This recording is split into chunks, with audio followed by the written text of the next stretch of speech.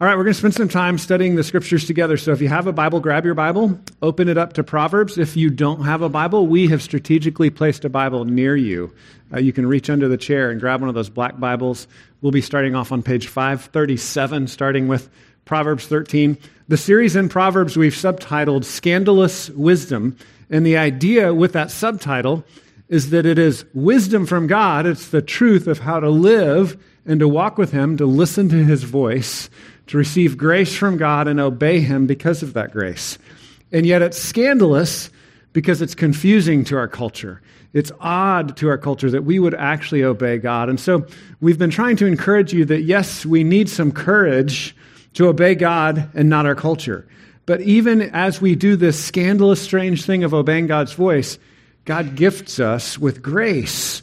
He makes us more like His Son, Jesus. We actually have something to give and to bless our culture with. And so it takes some courage to obey God and not obey self or culture, but it also gives grace to those around us. It gives us opportunities to love others.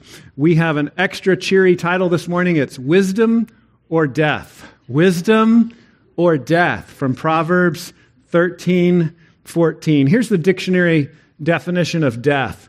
Death is defined as the end of life, the total and permanent cessation of all the vital functions of an organism.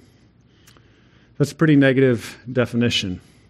Total and permanent cessation of all the vital functions of an organism. The Bible traces this back to our first ancestors, our first parents, Adam and Eve, telling God that they wanted to have the stuff of this world without a relationship of trust with God. And the story of the Bible is that has plunged the world into death. That's spread death when we were actually called as human beings, given this calling to spread paradise, to spread God's goodness. And so Proverbs again and again sets before us this path of wisdom versus the path of death, or this fountain of wisdom and life versus death and decay and the cessation of life. And so throughout history, there's been this kind of legendary concept of a fountain of youth. Have you ever heard a story about a fountain of youth that explorers were trying to find? This kind of got morphed in the medieval age into a search for the Holy Grail. Have you ever heard of the Holy Grail? That's a term for the holy chalice or the holy cup that Christ had communion with His disciples. The idea in the medieval age was that the cup that Christ used then was endowed with these magical powers, and it could give you life. It could fend off death. It could be like a fountain of youth. Just to be clear, we believe that there's no cup that's magical beyond the cup of life or the fountain of life, which is Jesus Himself. So when Christians take communion, we're not saying the cup is magical. We're saying Jesus is our source of life. And we're commemorating that. We're reliving that. We're symbolizing that. We're trying to dramatize that as we take the cup and the bread and communion. We're saying Jesus is my only hope, not some magical cup. Yet throughout history, there's been a lot of stories told about these legends of a fountain of youth or this cup of life, this Holy Grail. One of my favorite 90s movies was Indiana Jones and the Last Crusade, and it was about the search for the Holy Grail. And so in this movie, they finally get to this treasure room where the Holy Grail is stored. And of course, it's protected by a magical knight, which you would expect, right? And so there's this magical knight there telling the people who have found the treasure room, you must choose the right cup. It's up to you to choose this cup of life, this Holy Grail. And so the bad guy is caught up with Indiana Jones and the heroes of the story, and the bad guy's like, well, I'm not a historian, I'm not sure which one to choose. And so his assistant chooses for him. And his assistant goes to this shelf where there are like 20 or 30 cups and grabs the most beautiful, glittering, jeweled, golden cup on the entire shelf. She takes the cup and offers it to the main bad guy, who's like, this truly is a cup for the King of Kings. He's like, this has got to be the one, because it's the most beautiful, it's the most exquisite, the most expensive. So he grabs the cup and he takes some water and he drinks from the water. And it's very dramatic at this point, because then, as he drinks the water from the magical cup that he thinks is the Holy Grail, the fountain of youth, the fountain of life, he ages like 1,000 years and 30 seconds. It's like this kind of cheesy special effects where his face just starts to melt and he turns into a mummy and he just disintegrates. It's terrible, it's horrible. You see this guy dying right in front of you. And one of the most understated lines in all of moviedom, the magical knight says, he chose poorly. Yes, thank you very much. Proverbs sets this choice between life and death before us again and again. Are you and I going to choose wisely, or are we going to choose poorly? It's this major theme in biblical wisdom, but really in all ancient Near Eastern wisdom, that there's this path of life, this path of death. There's a fountain of life, a fountain of death. There's a choice that will bring you life, a choice that will bring you death. So we're going to start with our main verse, kind of our starting verse, and then we'll look at other verses again as we follow this theme through Proverbs. We'll start with Proverbs 13:14. Proverbs 13, verse 14. Again, it's found on page 537 in the black Bibles. Proverbs 13:14. The teaching of the wise is a fountain of life, that one may turn away from the snares of death. Let me read it again. The teaching of the wise is a fountain of life, that one may turn away from the snares of death. We've said this again and again through this series. Proverbs is inviting us to listen to the very voice of God. The teaching of the wise is the passing on of God's word. God's word. Jesus himself is a fountain of life. And that enables us to turn away from the snares of death that are grabbing hold of all of us in this world. So let me pray that God's Spirit would be with us. We live in a world of both life and death. We live in this world where we daily make choices that are leading us to flourishing and good things in life, and then we make a choice the next day that bring in more death, and we need this fountain of life. Jesus promises when he goes away from his disciples, I'm sending the Comforter. I'm sending my Holy Spirit to help you. So let's pray that he would open our minds and our hearts to listen to him today. Let's pray. God, we pray that your Spirit would join us and enable us to hear, pay attention, and obey your word. God, help us to receive the teachings of the wise. We know that ultimately that's listening to your voice. So we pray that your Spirit would supernaturally open us up. Make us tender to you, God. Help us to stop running away. Help us to listen. We pray in Jesus' name. Amen. So, again and again, we've made the mistake of our first parents, Adam and Eve, right? We, just like Adam and Eve, say, I want the stuff, but I don't want you, God. We make that same decision over and over again. And Proverbs actually repeats this problem twice in the book of Proverbs. In both Proverbs 14 and Proverbs 16, it repeats that there's a way that seems right to a man, but in the end it leads to death. There's a way that seems right to a man or a woman, a human being, okay, ladies, it's you too, all of us. There's a way that seems right to people, but in the end it leads to death. So we got to recognize that problem. That's in all of us, right? We have this habit of wandering off the path of life and choosing death. But Proverbs 13:14 promises the teaching of the wise is a fountain of life, that one may turn away from the snares of death. Well, I took just a list of all the different words for death in Proverbs, piled those all up together, just so you know linguistically, if you want to do a word search, there are three main words that you'll want to search for. One is Sheol, okay? And that's a Hebrew word that kind of just means the general realm of the dead. Kind of like the Hebrew, kind of like the Greek concept of Hades. We have Sheol. And so it's this murky place of the dead, right? It's vague, it's mysterious, it doesn't give us a lot of information. So that's one of the words for death in the Old Testament. Another word is Abaddon. Abaddon. And this means something more like destruction or judgment. Okay? And so that's another word that gets played out as death or the afterlife in the Hebrew Old Testament. And then finally, an English word that you would look up would be death itself, death or dying. So I looked up all these verses, looked up all these words in Proverbs, and just kind of tried to compile some main themes. And so here are the three main themes that I see as we work through Proverbs. Number one, death is mysterious. Death is mysterious. Number two, death creeps into this life. Death creeps into life, right? It's breaking into the now. And then number three, death is not the end.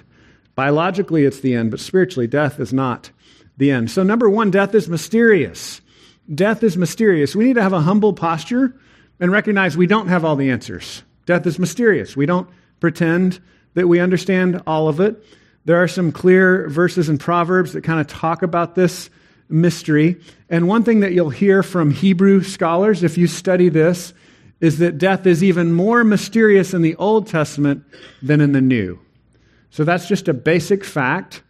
And sometimes scholars are teaching this because it is the fact. There's just less data in the Old Testament than the New about death and the afterlife and the resurrection, okay? But what I want to kind of combat that with is sometimes liberal scholars take that to say, so that means, it's a different story, and then these Christians were just making stuff up in the New Testament, and they kind of try to take that difference of less information and widen this gap. And what I want you to understand is when we read all the Old Testament verses, it's saying the same story. We just have less details. And so if you come to this church, you'll hear this hobby horse that I have of the Old Testament and the New Testament are saying the same story. There are differences. There's more clarity in the life, death, and resurrection of Jesus, but it's the same story. It's God's holiness and justice is something that we've all fallen from, and we need his atoning, sacrificial, forgiving work to make us right and to bring us into his presence. That's true in the Old Testament. It's true in the New Testament. And so we want to start off, though, acknowledging, death is mysterious. We don't have all the answers. We have more answers in the New Testament, but still, we don't know everything that we want to know. So Proverbs 11:7 says it this way. You can just flip back a couple of pages in your Bible. Proverbs 11:7 says, when the wicked dies, his hope will perish, and the expectation of wealth perishes too. What is this teaching us? When the wicked dies, his hope will perish, and the expectation of wealth perishes too. This tells us one of the things that the Old Testament repeats in the Old Testament, one of the things about death that is repeated in the Old Testament, and that is that death is a time of judgment for the wicked. It is the end of hope for the wicked. Now again, we don't get a lot of details about this. We get these concepts of judgment. We get this concept of the day of wrath, of God's judgment on wickedness. And what we recognize that's clarified in the New Testament is this is shaped out into this doctrine we would call hell in the New Testament. It's the most horrible, scary doctrine that Christians believe, right? That if we choose to walk away from God, God says, okay, you can have eternal life that's actually eternal death because it's without the presence of God.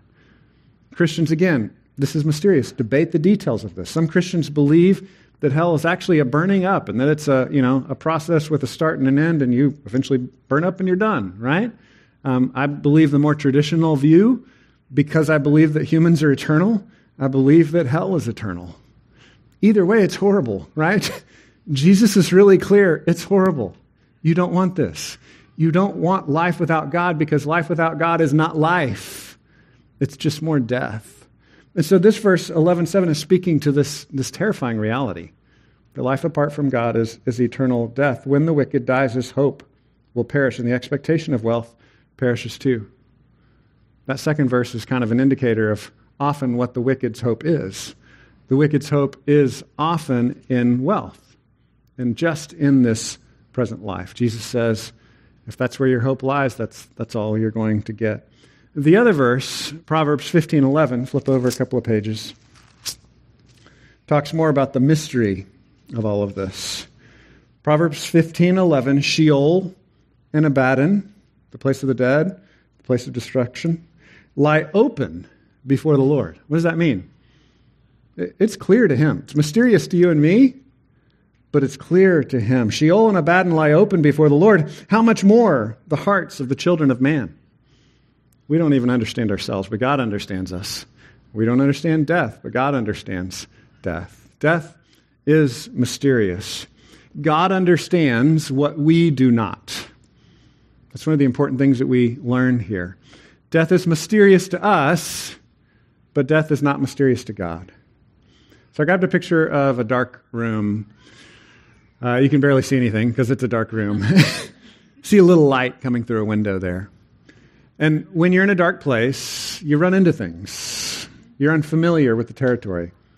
If you're at home, once you've lived in a home long enough, I don't know what this is like for Army families that move a lot, but for us, we've been in the same house 16 years. I know where everything is. When I get up in the middle of the night and I'm walking in the dark, I generally know not to run into the couch because I know it's here and not here, right? Like you kind of learn where things are.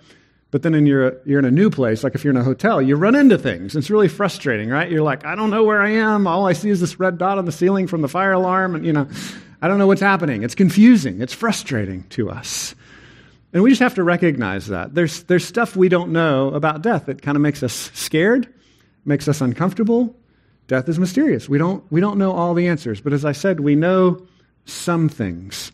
Now, there's two different directions we can go with mystery, with things we don't understand, death itself, suffering in general in this world. We can go two different directions. We can either rail against God because of it, or we can allow it to push us towards God. We can allow it to push us towards Him in faith, saying, God, I don't understand. Will you help me? Will you meet me here? Now, there's this scientific term that's often used called the God of the gaps theory. Have anyone ever heard this phrase, the God of the gaps? And this is often used by atheistic scientists to say when primitive or dumb people don't know how something works scientifically, they just say God did that, right? And so the God of the gaps is often a way of arguing that when there's mystery, you make this kind of shortcut to like, oh, well, God's the answer. And it's almost like an intellectual laziness. What I want to take us to is this place where we continue to press for intellectual answers, but we know that we have a relational hope, and that is God Himself. The Bible never condemns us for wanting answers. We can look for answers, right? It's arguable from history that modern science was created by Christians who designed the empirical method because they said God has made the world in an understandable way so we can figure things out. That's where modern science came from, and then it just became a cult where people worship natural knowledge.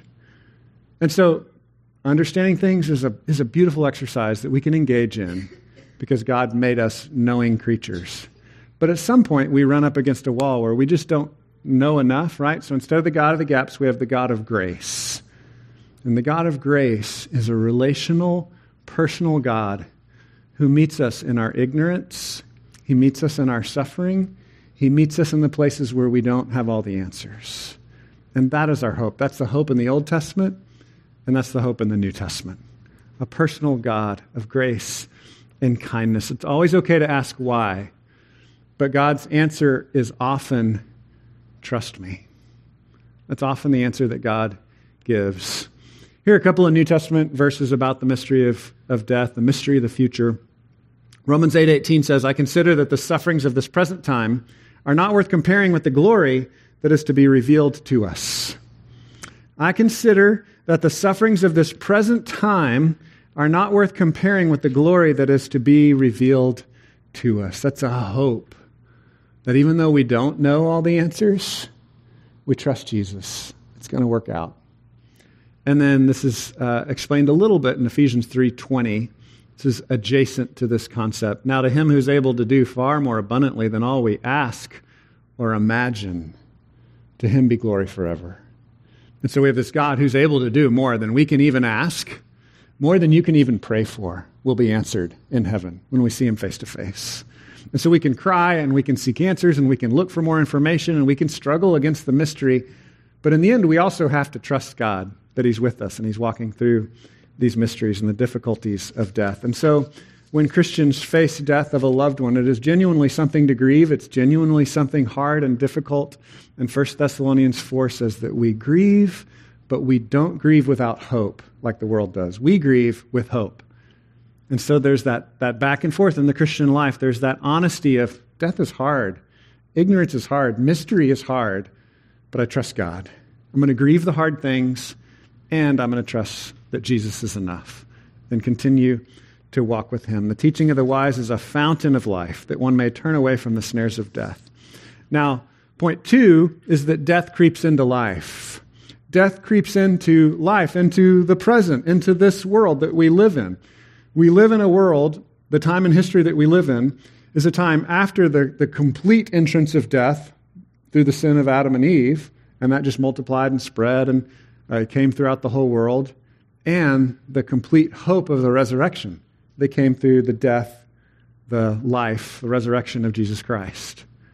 Right? And so we live in this time between the times where those two worlds are overlapping, where life is creeping in by faith in Jesus, and death is creeping in by our continued willful sin and disobedience and walking away from Him. Both things are living side by side in the world that we live in. They're both together. Death creeps into life. Now, Proverbs talks about I'm going to use 4 S's because I'm a preacher. I like to do that kind of thing. 4 S's for how death creeps into this life. So sin, that's kind of covers everything. Sickness, that's kind of external, everything. And then the specifics of stealing and sexual immorality. Those are the 4 big S's that Proverbs hits again and again. Sin, sickness, sexual immorality, stealing. These are ways that death creeps into the present. Now, there's a million other ways, right? Basically, any sin, anything that's broken in this world, we could say, okay, that's a reality of death creeping in, and we look forward to that being fixed in the resurrection when Jesus wipes away every tear from our face. Well, let's look at the text. Proverbs 5:22 through 23. We flip back a few pages to Proverbs 5. This is in the context of sexual immorality, but this applies to everything. No matter what your pet sin is, it's all a reality of death creeping in. So Proverbs 5:22 through 23 says, "The iniquities of the wicked ensnare him, and he's held fast in the cords of his sin," right? So it's this idea of a trap of cords of ropes wrapping around us when we sin and disobey God. Verse 23, "He dies for lack of discipline, and because of his great folly, he is led astray." So it's this picture of death creeping in and grabbing hold of us. Again and again, in the last 20 years, this has come out in the zombie literature, right? Like it's been a big craze, zombie movies, zombie books. It's been really popular. And that's kind of a symbolism of people that are alive and yet dead. Kind of this creep of death into our reality. We know that's not the way things are supposed to be. When we disobey God, we're zombies. When we walk with God, we're bringing life. We're following in the footsteps of Jesus. Proverbs 9:16 through 18. Flip over a few pages to Proverbs 9, verses 16 through 18. It says it this way: "Whoever is simple, let him turn and hear." Now, this is the invitation of folly, inviting the simple to follow her. So folly says, "Whoever is simple, let him turn and hear, and to him who lacks sense, she says, stolen water is sweet, and bread eaten in secret is pleasant. But he does not know that the dead are there, that her guests are in the depths of Sheol." So again, the picture is, man, it looks sweet, it looks good, it looks fun, but you're actually going to a party with the dead. It's actually zombies wanting to eat your brains, right? It's like, this is not going to go well. And so one of my favorite illustrations when I think about death and the cords of death, the snares of sin, is the monkey trap. I grabbed a picture of a monkey with his hand stuck in a gourd. Any of you ever got experience hunting monkeys? Do we have any monkey hunters here? Okay.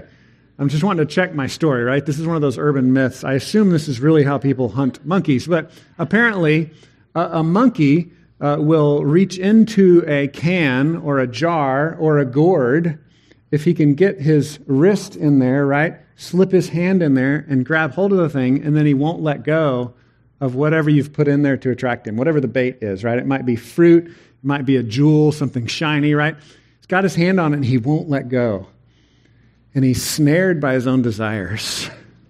Men with average or above average size hands experience this with Pringle cans. So a lot of you have had this experience. Yeah. I've learned a trick. I just turn it upside down and just dump them all out now after sometimes getting trapped for several days, and it was terrifying. But the picture, in all seriousness, is a picture of sin, right? It's our own desires. Like we can't let go. I've got to have this. No, God, I need this to live. I need this for life, and it's killing us. It's the snares, it's the cords of death wrapping around us. Sin is always irrational because it always promises something that it does not deliver. And it's so confusing because it often delivers short-term pleasure. We talk about that. We don't want to be naive, right? The reason we keep going back to sin is it's often fun. But it's this slow death that is grabbing hold of us, wrapping its snares around us. And anyone who's continued to walk in sin for months and years can tell you this is true. It always starts out fun, but it always ends badly. So what do we do? Well, there's some implications in Proverbs 5 and Proverbs 9, right? It's the choices, right? The turning to the voice of God or the turning to folly, right? Choices we make. Discipline is a word that comes up in Proverbs chapter 5. In Proverbs 19:16, it talks about keeping commandments, right? We want to keep commandments. When we actually do what God says, that frees us from sin in a practical level. Proverbs 19:18 says, discipline your son, for there's hope, right? So there's real training we can engage in. We talk about this a lot with people, that there's structure and there's grace. And we need both things. Just obedience, like stop sinning, structure, discipline, that's a real important part of your walk with God. And as you engage in structure and discipline and new behaviors, that's going to bring freedom to your life. But what Christians have to stress, because this is what separates us from every other religion, is that is never enough to bring us salvation, to bring us into the presence of God. The only thing that can awaken our hearts, that can forgive our sin, that can restore us to our family place in God's family, is His initiating love on our behalf. Is the God who sent Jesus into this world, who took our sin upon His shoulders, who died in our place and rose from the dead, proving that He really did conquer that sin and that death that had a hold on us. So the 1 Corinthians 15 can say, oh, death, where is your stinger? Oh, death, where is your sting? Where is your poison? Where is it gone now? Because it's been defeated by the resurrection of Jesus Christ. And so we trust in Jesus, and then we walk in new behaviors. We're saved by Jesus, by His grace, by His forgiveness, by trusting in Him. We're not saved by our new behaviors. But once we trust in Jesus, we have a new heart. He begins to write His law in our heart. He begins to give us new desires. We begin to see step by step that what He says is actually good. We want to keep His commandments. We begin to change. And for all of us, that's up and down, right? We have good seasons and bad seasons. But the Christian life is one of both trusting in His grace and learning to obey His voice. Both of those are realities of walking in new life. So as we think about how to apply this, I want to think about how to apply this culturally. So in your own life, as you're fighting an addiction or a pet sin, you want to set new structure, new disciplines, but you also want to trust the grace and the forgiveness of Jesus. Well, culturally, this can get confusing because we just live in a world where death is always creeping in, where paganism and false ways of living are always creeping in. So I want to give you, because of the time of year, kind of a case study on how to deal with this culturally. So Halloween, anybody ever heard of Halloween? It's this thing happening tomorrow, right? It's kind of a cultural holiday, and Christians have different opinions on this. So what I want to do is I don't want to give you the final word on what Christians are supposed to think about Halloween. What I want to do is try to teach you what Christians are supposed to think about interacting with the pagan world. And I think today, after you've heard what I have to say, we'll walk out and you'll have different strategies, right? Because you're all missionaries commissioned to your neighborhood and your workplace to represent Jesus. And you're going to use different tactics and different strategies to do that. But let me give you some principles. 1 Corinthians 10 lays out some principles for us of how to combat the death of a pagan world that's creeping into all corners of our life. How do we live with a culture that to varying degrees is sold out to paganism, that's sold out to death? Paul deals with this a lot in 1 Corinthians, and we preached a sermon on it a year ago, so if you want to go look up that sermon, you can get the full meal deal, 50 minutes on this topic from a year ago. It's called Glory War from 1 Corinthians 10. But some just basic things that Paul teaches there. Number one, in 1 Corinthians 10:31, he says it's all about the glory of God. No matter what you do, right? If you participate in some sort of pagan thing or you don't participate in some sort of pagan thing, what's the goal? The goal is the glory of God. He also says, what's a secondary goal? A secondary goal is to love your brothers. Are you loving the people involved? If you go to a party or you don't go to a party, are you loving those people and glorifying God? Then he talks about revealing the cross, revealing the message to people. He actually spends a whole chapter on it in chapter 9 and kind of comes back to that theme in chapter 10 and says, the goal is always that people would see Jesus and understand the truth of who he is. So if you go to that party or if you don't go to the party, are you helping people to understand who Jesus is?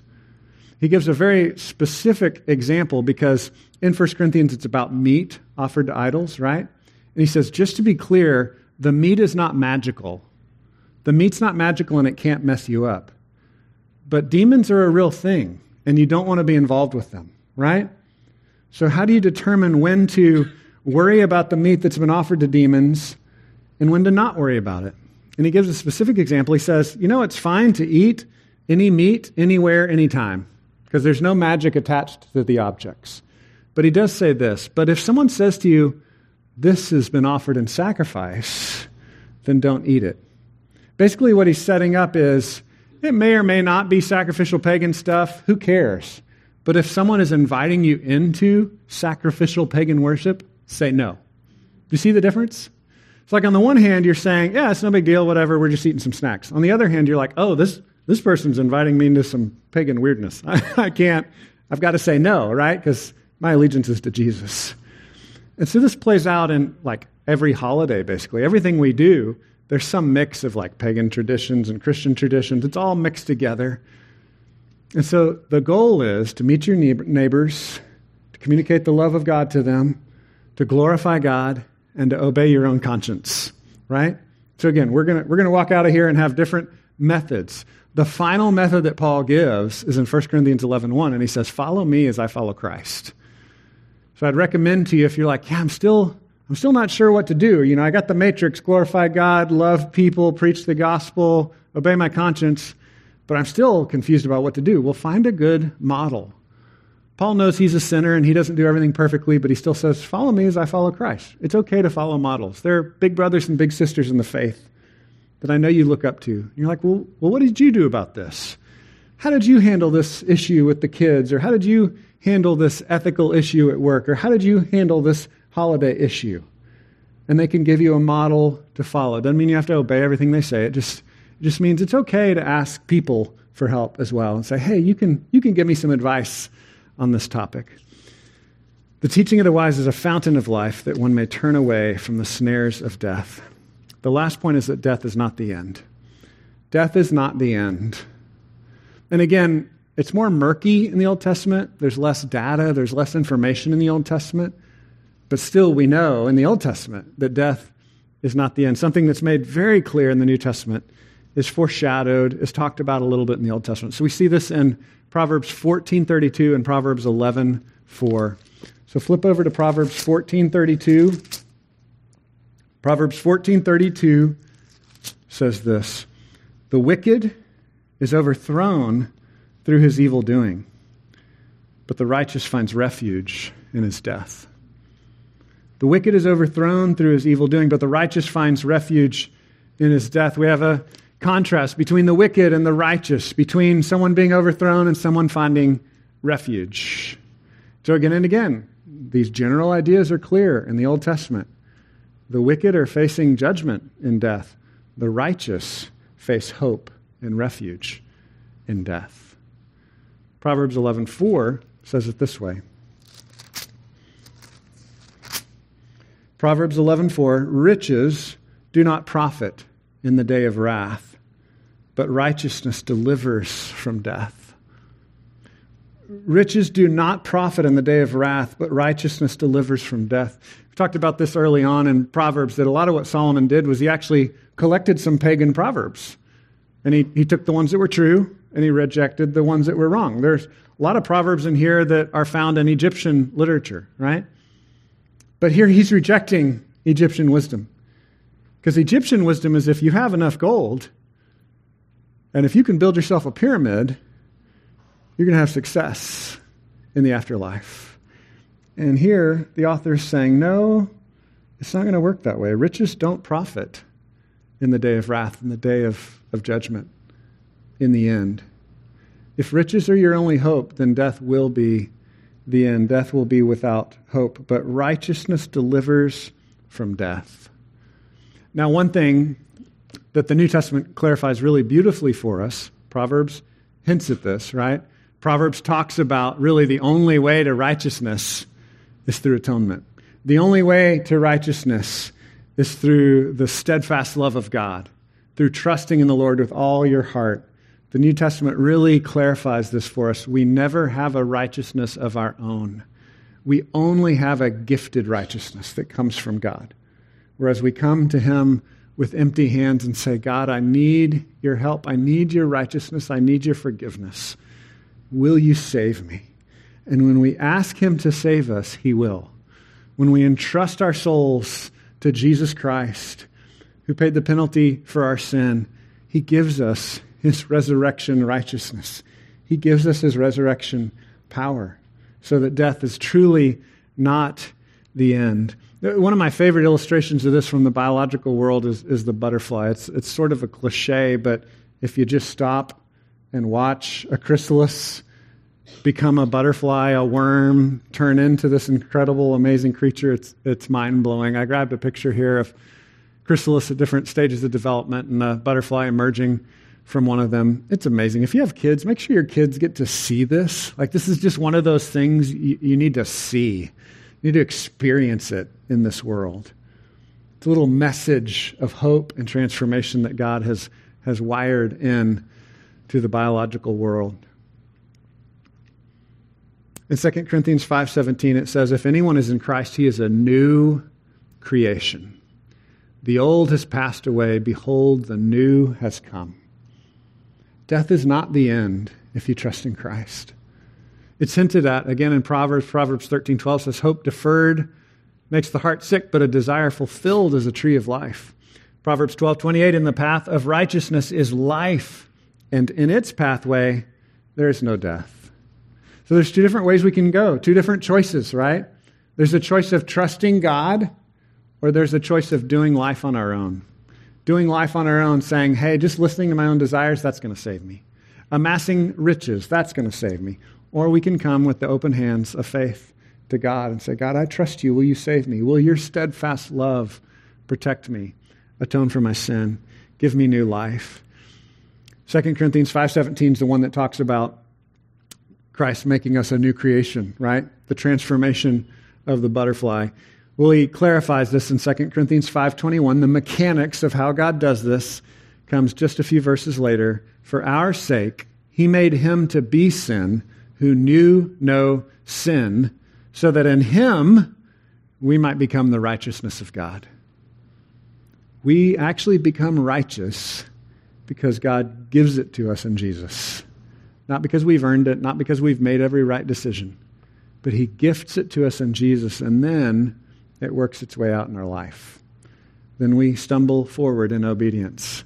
Then we have that new heart, and we're like, you know what, Jesus, now I trust you. Now I want to do what you say, because I see how kind you are. I see how gracious you are. And that's the call of wisdom, is to listen to the kind voice of God so that we can obey the teachings of God. Proverbs 13:14 again, we'll summarize here. The teaching of the wise is a fountain of life, that one may turn away from the snares of death.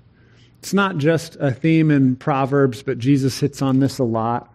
We've talked about this in John chapter 4 and in John chapter 7. He talks about how he is really that fountain of life. How if we come to him to drink, then fountains of living water will spring up within us. We will become a fountain of life ourselves. We'll begin to be able to speak these words of wisdom and invite others into this fountain of life. It's truly amazing. This is contrasted with the negative side of disobedience, with this fountain imagery in the book of Jeremiah. In Jeremiah 2:13, my people have committed two evils. They have forsaken me, the fountain of living waters, and they've built cisterns for themselves. They've built their own fountains. They've built their own wells. He says, broken cisterns that can hold no water. He says, here are the two evils. Number one evil is you've forsaken God, because he's really good. He's the only source of life. But the second evil is then we begin digging out these little muddy cisterns to try to hold our own water and our own sin and our own addictions and our own disobedience, and they won't hold water. They won't give us life. They just cause more and more death. And so again, we end with the words of Jesus. He says, if anyone is thirsty, let him come to me and drink. Jesus promises that the well of eternal life, the springs of living water, will then well up within us. Let me pray for us. God, we thank you that you love us. We thank you that you give us life. We recognize, Lord, that today many of us have very hard choices to make. There might be someone that we need to call and say, I'm done with this. I can't participate in this anymore. There might be a habit that we need to stop, that we need to ask for support and help, that we need to join a group and have other people pray for us, Lord. There are big changes that we need to make because of the snares of death that are wrapped around us. But we can do these things because you truly are a God of grace. You're the God who met us right where we are, who joined us in our suffering, who came after us and took our sin upon yourself. So we thank you for that, and we pray that the glory of your kindness and grace to us would transform us, would make us a new creation. We pray this in Jesus' name. Amen.